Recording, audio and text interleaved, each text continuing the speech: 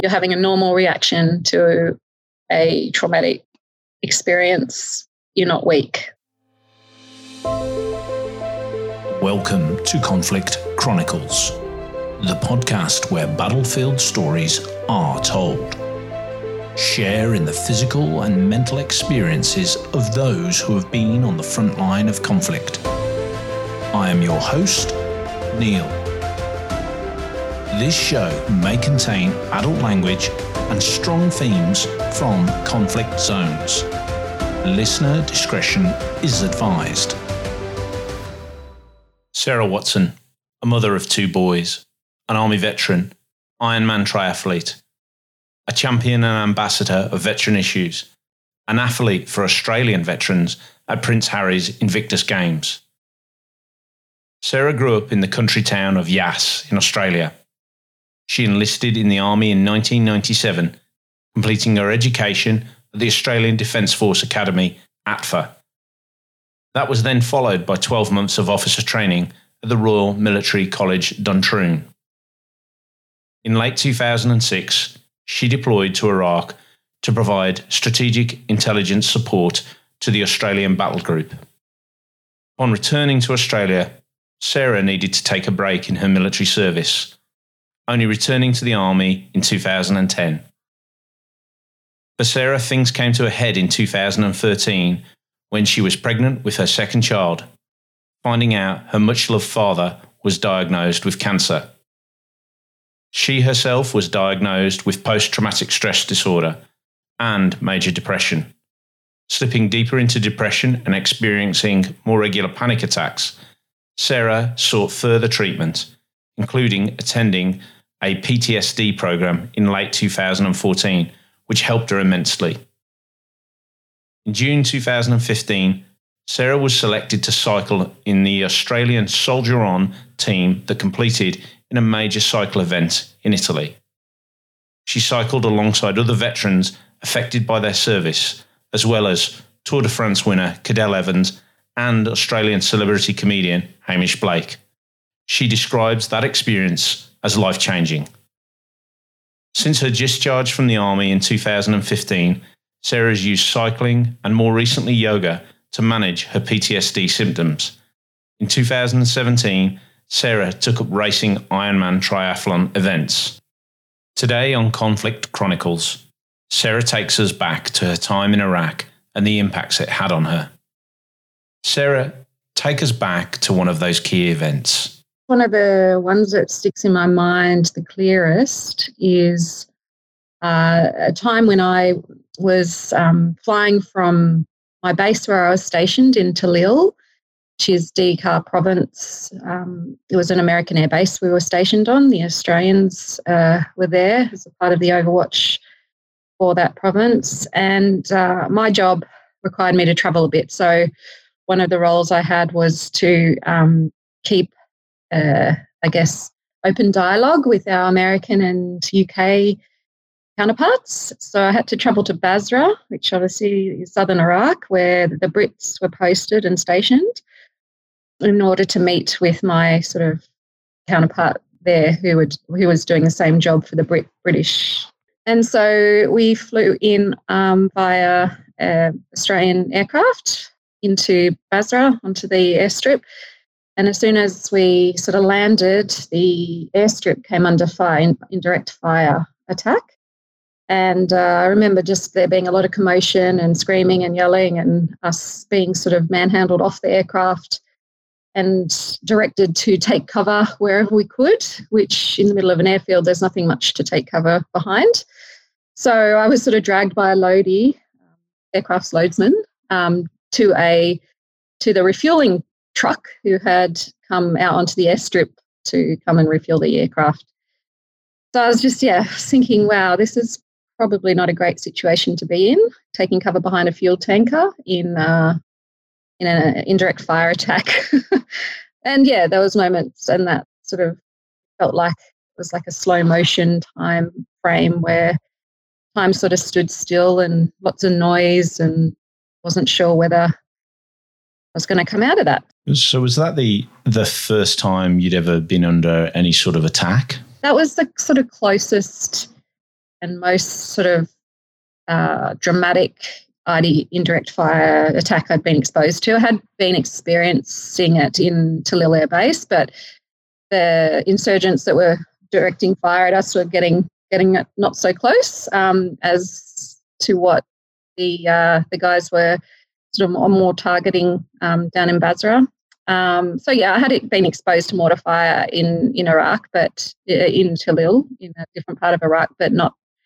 I guess this was also in the first few months of my tour, and the situation was a bit more hairy down in Basra than where we were at the time. You talk about indirect fire, so they're firing rockets at the airfield and as you're landing then basically? Yeah. I mean, they weren't hitting anywhere near the aircraft, but it was loud enough and you could feel the reverberation in the ground and enough to sort of important in your life at that moment in time. But yeah, it was. You say that time slowed down a little bit. What was going through your mind? Flashes of my parents, friends at home, my nieces, my brother, all those sort of people important to me kind of came into my head. Just made me kind of realise how lucky I was to have the family I had, and how lucky I was to be in a country that didn't have to experience this sort of thing. How did you feel after the event? What was the emotions post that?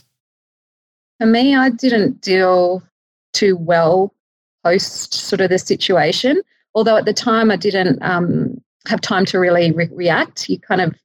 That was it. Like you moved on to the next thing because that's what you were there for. So eventually we were taken to the place where I was meeting my counterparts and got on with the meetings, and didn't really have time to really think about it at that point until I was lying in the temporary accommodation on the sort of outskirts of the Basra Air Base. Then the base came under indirect fire again at night, in the middle of the night, and I remember sort of scrambling under this, my stretcher into the shell scrape that was underneath, and with all my helmet and body armour and all that on, thinking, holy crap, I'm in a tent. Like, what's this like shell scrape going to do for me? So again, that gave me time, and because I didn't have anything immediately after, to go to, because that was in the middle of the night, there was a lot more time to sort of freak out and think about the situation I was in, and actually feel quite scared, and wondered if I would come out of Basra alive. You were clearly working as an individual, so you didn't have a lot of people around you to directly support like a normal military team? You're right, Neil. I was actually attached liaison officer for the Overwatch Battlegroup, Australian Battlegroup that was stationed in Iraq. I was the top secret sort of intelligence conduit for the Battlegroup. So my role was very kind of individual in terms of I had a specific role to do to support the Battlegroup, and that role involved interacting with UK GCHQ equivalents and US NSA equivalents. So, yeah, I guess my role was unique in that it required me to do a fair bit of work on my own and travel on my own. So you're underneath your stretcher in a tent and you've got no one really to turn to, and you rightly say that you felt very scared. How did you cope through that period of time? I guess, again, I didn't sleep, needless to say, that night. But the next day, again, cracked on with the meetings planned for the day and liaising, learning about the new technology coming into the area. And so, yeah, I was just focused on that mission that I was there to do. And it was kind of good that the operational tempo was so sort of fast that I didn't have too much time to stop and wonder, because obviously once you start getting in your own head and getting down that spiral of thinking, oh, what if, then it's not a good place to be when you're still in a kind of a volatile situation. So for something like that, how well did you feel trained to cope? I was trained through officer training at Royal Military College Duntrew to become an infantry platoon commander. That's what the tick in the box was to graduate. Never once in that training did we ever sort of do a a response to an indirect fire attack. It was more like the traditional tactical advance on a hill to destroy the enemy. There was very little in terms of mentally preparing for that situation or even physically preparing. We had actions on don your, helmet, body armor. You already didn't have it on, and find shelter as best you could. There's not really much else you can do in the face of an indirect fire attack when bombs are dropping. Just kind of survival instincts that kick in and get to shelter. You left there after 72 hours. You had to get back on an aircraft to your own location. How were you feeling about that? I kind of compartmentalised that 72 hours in a Basra. I got back on an aircraft. It was a helicopter. We did low tactical flying all the way back from Basra to Talil, which was pretty scary in itself. So I was just gripping on to the side, watching the ground go past below me. Got back to Talil, thought, oh, wow, this is a peaceful kind of environment with only sort of every few days indirect fire coming down, because when I was in Basra, it was pretty relentless. I guess, I compartmentalised, got on with the job, had all the new information I needed to continue to crack on with my role. Was there anything else that really started to bring these events to the forefront for you? I hadn't realised at the time, but my adrenal system had been kind of kicked into full-blown action by then, and I was in sort of a hyper-vigilant mode following that experience.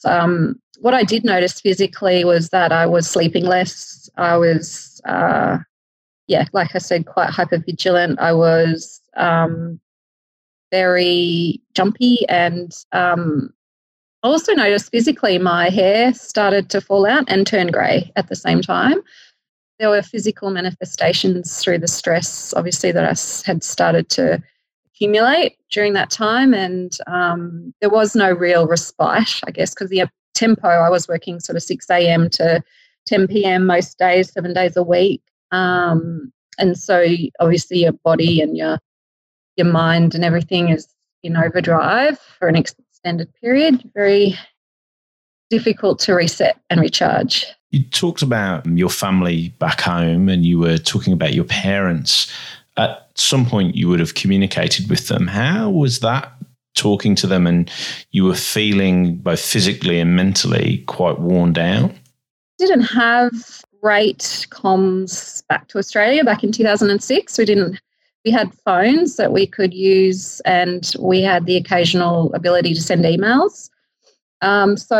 And I think that was fortunate for me, because my dad especially, I think,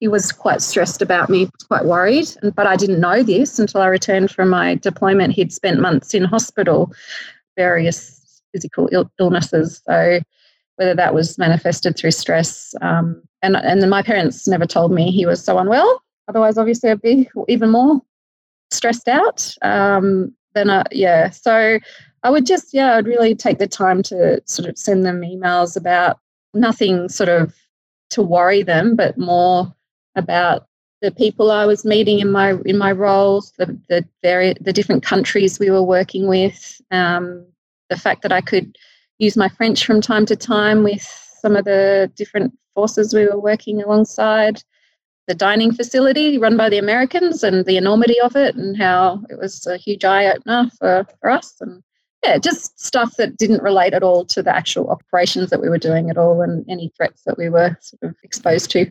Do you think that's possibly a mechanism where you were trying to keep some of that fear inside of you at arm's length by communicating the more positive things?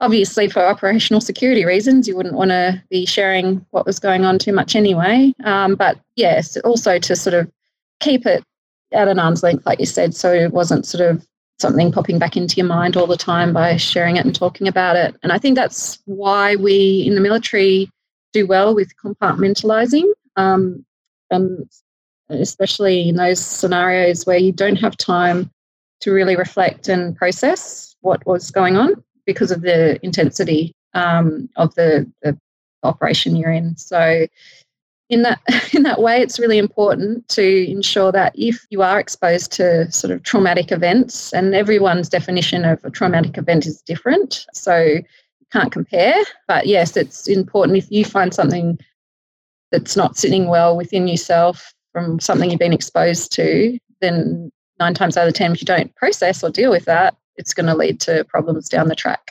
How were you feeling about getting out of Iraq and getting back to Australia? I was really ready to leave after my 7-month tour ended up being. I was just exhausted. I'd lost weight. I just was extremely worn out and ready to leave. I actually even questioned why we were there. I wasn't sure the real mission was authentic. And so, I had moments of really questioning my role in Iraq and also my continued role within the Australian Army, given I felt like I hadn't reacted appropriately. I like I said, I had started to really, I didn't know the term back then for what I was experiencing, but was actually something real. But yeah, I guess I felt a weak kind of link in the team, and that I should probably be doing something different with my life. So you land back in Australia. What's the first thing you did when you got back into Australia and took the uniform off? I put in my discharge papers. I wanted to leave. So I spoke to my careers advisor, but I don't think I'm suited to the Army. She convinced me, luckily, she saw my potential, maybe understood that I had a difficult time and suggested I just maybe think about it and take leave without pay instead. So I took a period of 18 months leave without pay at that point. During that time, did you get some clarity? I just didn't deal with anything that I came home with, as in I put it in a nice little compartment within my back of my psyche, I guess. And I tried to just start a new life, as it were. Like I moved overseas. I became someone's fiance. I wasn't really Sarah Hingston, the Army officer. I was Sarah, the pool lifeguard, while studying a master's degree. And I was a fiance. So I was like the homemaker. Nobody knew me. So I could just hide behind my new identity, I guess, and not talk about Iraq or think about it. But eventually you did go back to the Army? Yeah, I did. I had to leave without pay, obviously, trying to study or pay a mortgage. I had to really consider my options. And I thought by then I felt a lot better in myself. I'd graduated from my university master's degree and I'd regained a bit of confidence in myself. And I thought, oh, well, maybe I'll go back and just see how I go. I need a job anyway, and then maybe look for other opportunities once I'm back in the Army. But I went back and I was in a completely different role in intelligence, which I started to really enjoy, working with other agencies like the Australian Federal Police and some other security agencies on a domestic security sort of front. So things, again, I could sort of keep down the thoughts and memories from my time in Iraq. But ultimately, you made the decision to leave the Army. What happened was that the posting after my return posting from leave without pay, I was put in a role which was an intelligence analyst role on Middle East. And one of those countries I was responsible for reporting on was Iraq. And at that point, it was when things started to unravel. I started to not sleep again. I had, focusing on a country I had not sort of processed the memories from, brought up a lot of stuff. Yeah, I started to realize things weren't quite right. Following on from that, I guess I was diagnosed eventually with post-traumatic stress disorder from my Iraq deployment. And I might add here, this is quite personal, but I also had been exposed to some horrific sort of assault and abuse during my officer training. So that I had not dealt with either. And I think a whole bunch of unprocessed trauma had sort of bubbled its way up to the surface, manifesting in this condition, post-traumatic stress. I guess once the military found out about that, I did try and keep it on the lowdown and didn't inform the chain of command, but eventually, like with any medical condition, these things come out and need to be managed. And at that point in time, the Army weren't prepared to keep me because I was no longer able to keep my security clearance, being on medication and things like this. So eventually I was medically transitioned out. Sarah, what would you tell your 18-year-old self and the advice you'd give to them now, knowing what you know and all the things you've been through? Oh, what's that? Is it the it ain't weak to speak? I think if I'd kind of realised as a young officer when I was maltreated or mistreated that I had the right to speak up. It wasn't an army in which it was encouraged to do that, and so that's why I kept my mouth shut. In doing so, I probably hurt myself and potentially hurt other women behind me who may have had the same poor treatment or abuse or, treatment they should not have been exposed to. Then I would say to my 18-year-old self, report that person. Don't take that. You don't deserve to be treated like that. No one deserves that treatment. And also with my time in Iraq, I would have been a lot kinder and gentler on myself and said, you're having a normal reaction to a traumatic experience. You're not weak. So I would have got the help I needed at that time. Maybe I still would be in the military now if I had had the proper rehabilitative processes and support that I needed at my worst. But instead, where I find myself nearly 6 years post-army, a career that I really used to love and I miss, I'm a stronger person for getting through it. It's incredibly brave of you to speak to me today, and I'm really, really grateful. And I know there are an enormous amount of people out there that will be also very grateful. Well, thank you, Neil. Thanks for doing what you do and sharing stories of different people's experiences. Thank you, Sarah. Thank you very much. Thank you for joining us on Conflict Chronicles. You can stay in touch by connecting with us on Facebook, Instagram, and LinkedIn. Subscribe to this show wherever you get your podcast from. If you have a story or know of a story that should be told, contact us by our webpage at the My Story section, conflictchronicles.com.